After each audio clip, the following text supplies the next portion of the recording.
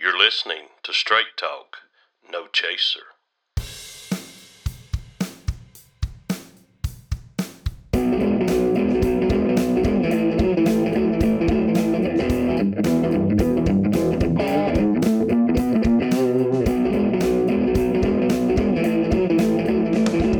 Hello and welcome to Straight Talk, No Chaser.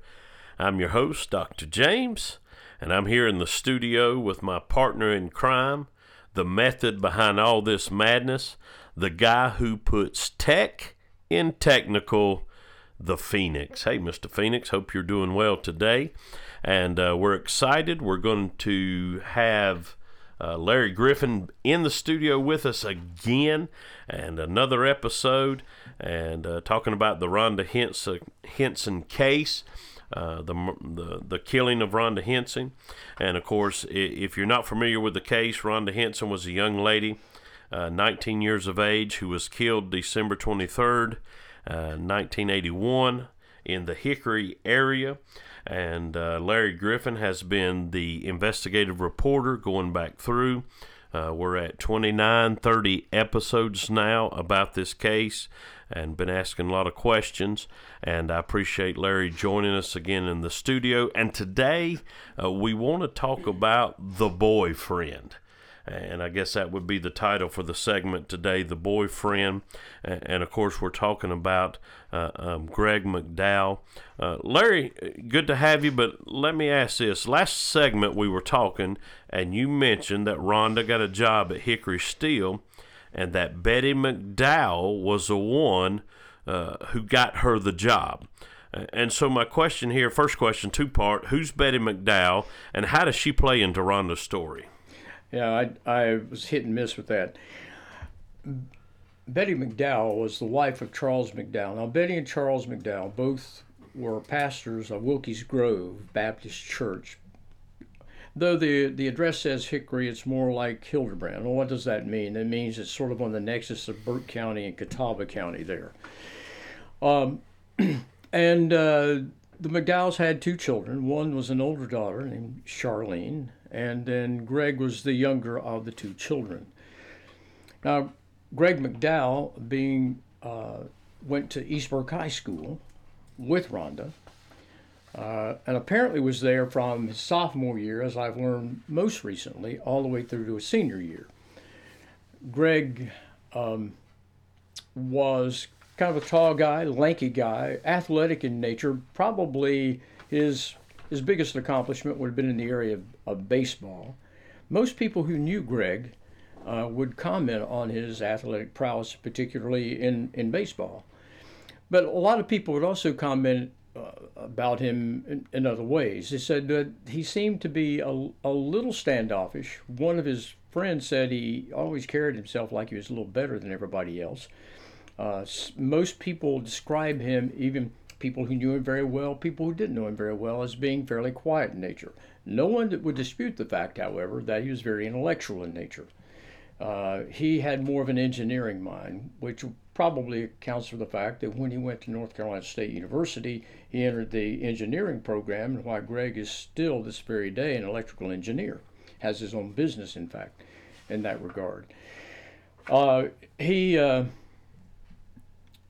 Rhonda started dating somewhere around their junior year, the earlier part of the junior year. No one knows exactly when, but it had to be at the beginning of the junior year. As I said in the last segment, I believe, she had a couple guys that she dated prior to that, but something about Greg caught her eye.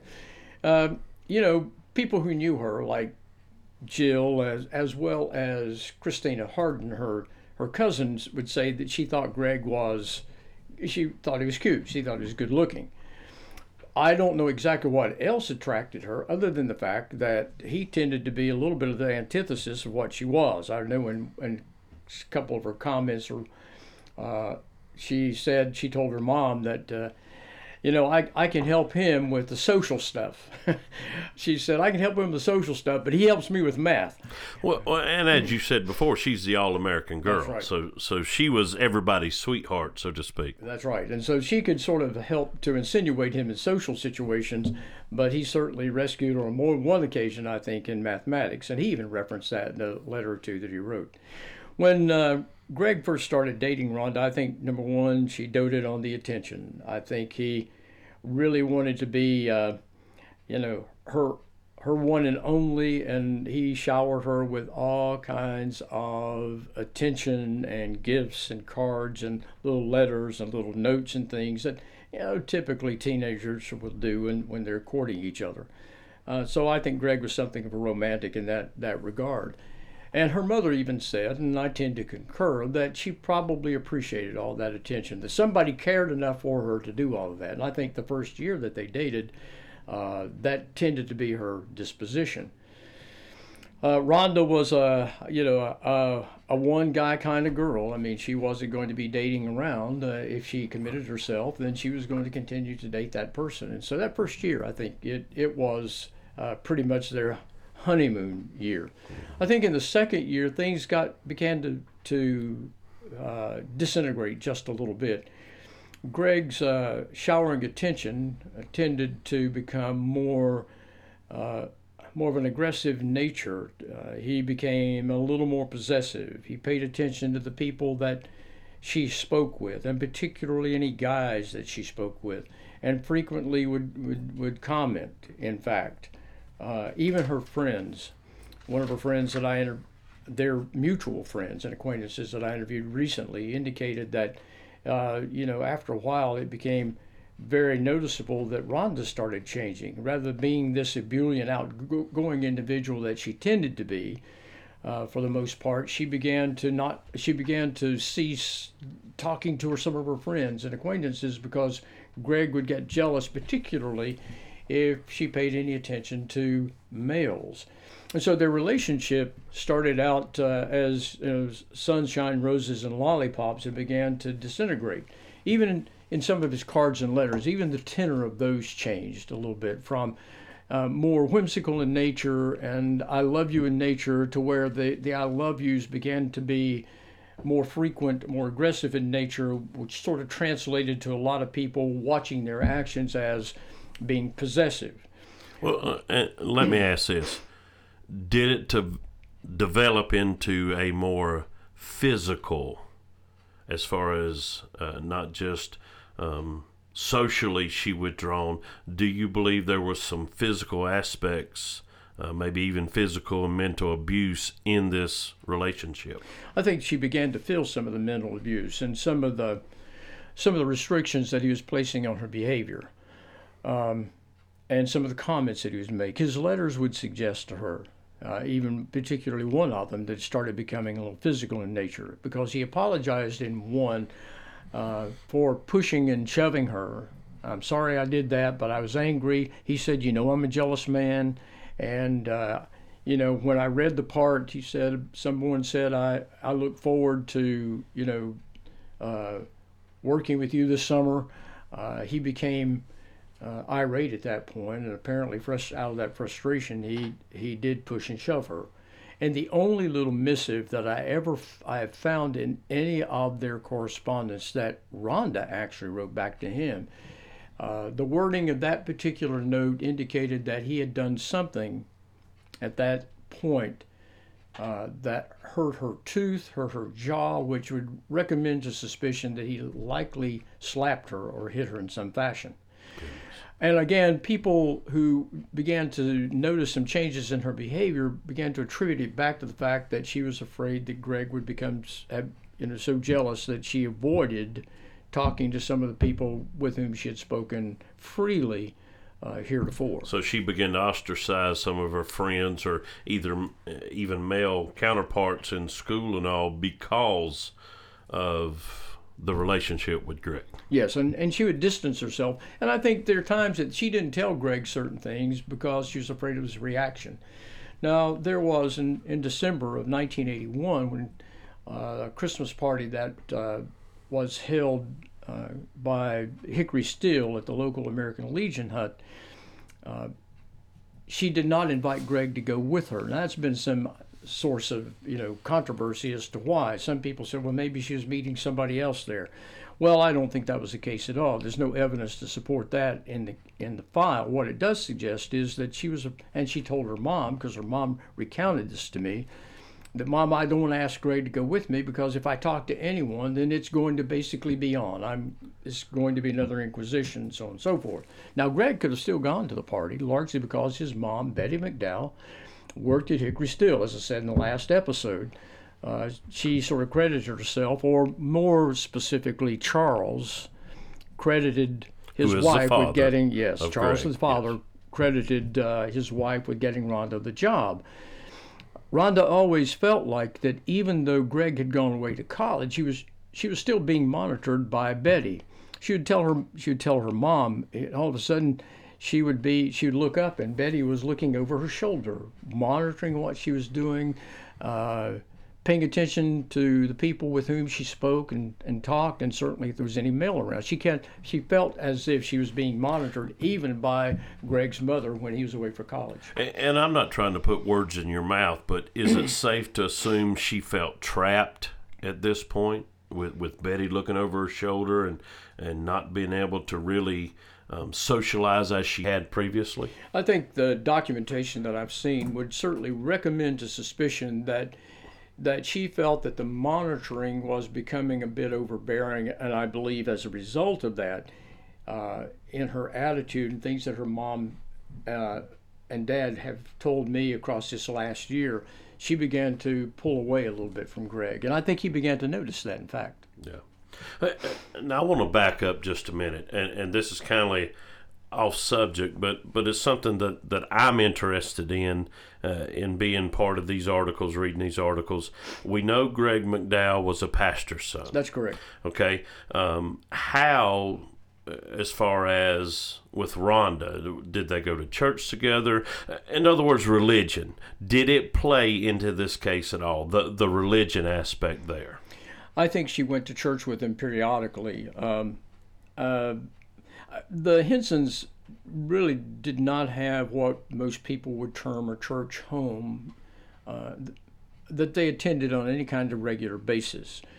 I mean, they're good, solid, wonderful people, but at the same time, they just never felt the need to go to church on a regular basis. Of course, dating the pastor's son, she went to church pretty much to appease Greg more than anything else. And so there were a number of occasions when she would go to church with him. They would even go out to lunch afterwards with the family. And, Mom talked about that and describing some of the situations that she confronted there.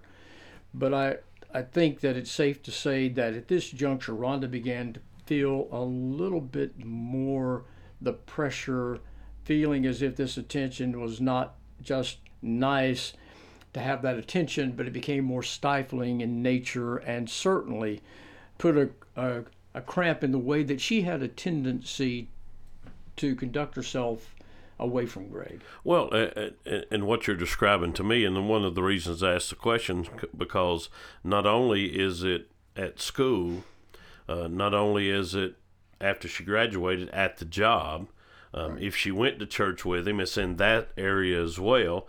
And so pretty much she was isolated in every avenue of her life at this point. Yeah, and I think she felt that more keenly that second year, and certainly in his absence when he went to college. I think the fact that his mother was always seemed to be there, it brought her situation to specific relief at that point, that I'm really being stifled. And it began to play on her. And I will say this, that no one ever described Rhonda as being flirtatious. That's an important thing to note. That even when Greg was out of town, she was still Greg's girlfriend. A lot of people think that she may have had some other relationships and so on and so forth. Well, they're welcome to their opinions, but the documentation just simply will not support that. Simply that's rumors. There's no facts to substantiate that. Pretty much. No one's ever come forward and said, I had a relationship with Rhonda Henson while Greg was there. Now, on the contrary with Greg actually told one of their acquaintances that he and Rhonda had broken up and he was actually dating somebody else. Interesting. Although Greg and Rhonda were still dating each other when he told her that. This is prior to the time that she was killed. Yeah, he said, I'm actually dating somebody else now.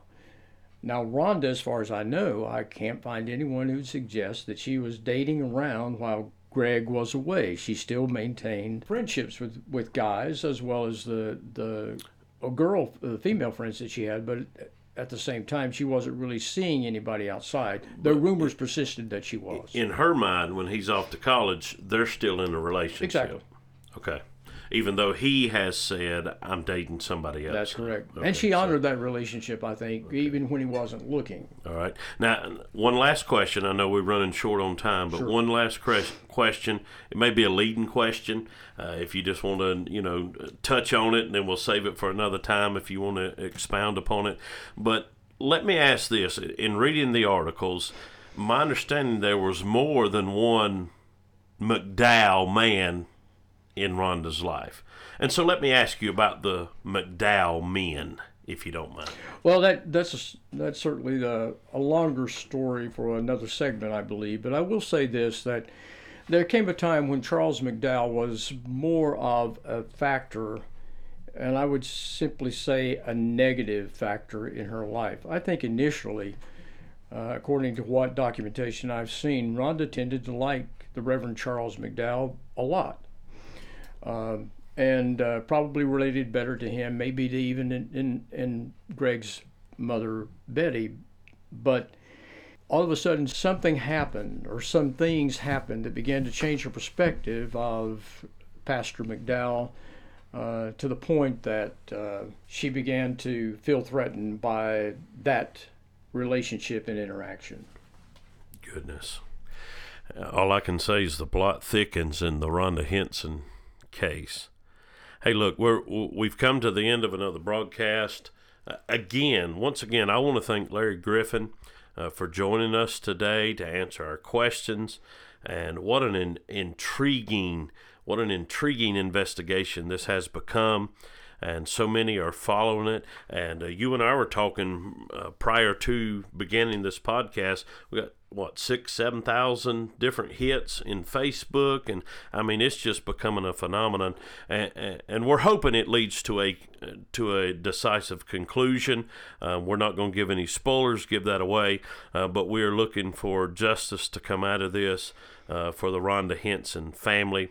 And I want to say again, Larry, thank you for your work. Thank you for your time that you've involved. And let me state this for our audience. He is not being paid. He's not a paid investigator. This is all voluntary. He's just simply trying to find justice for the family.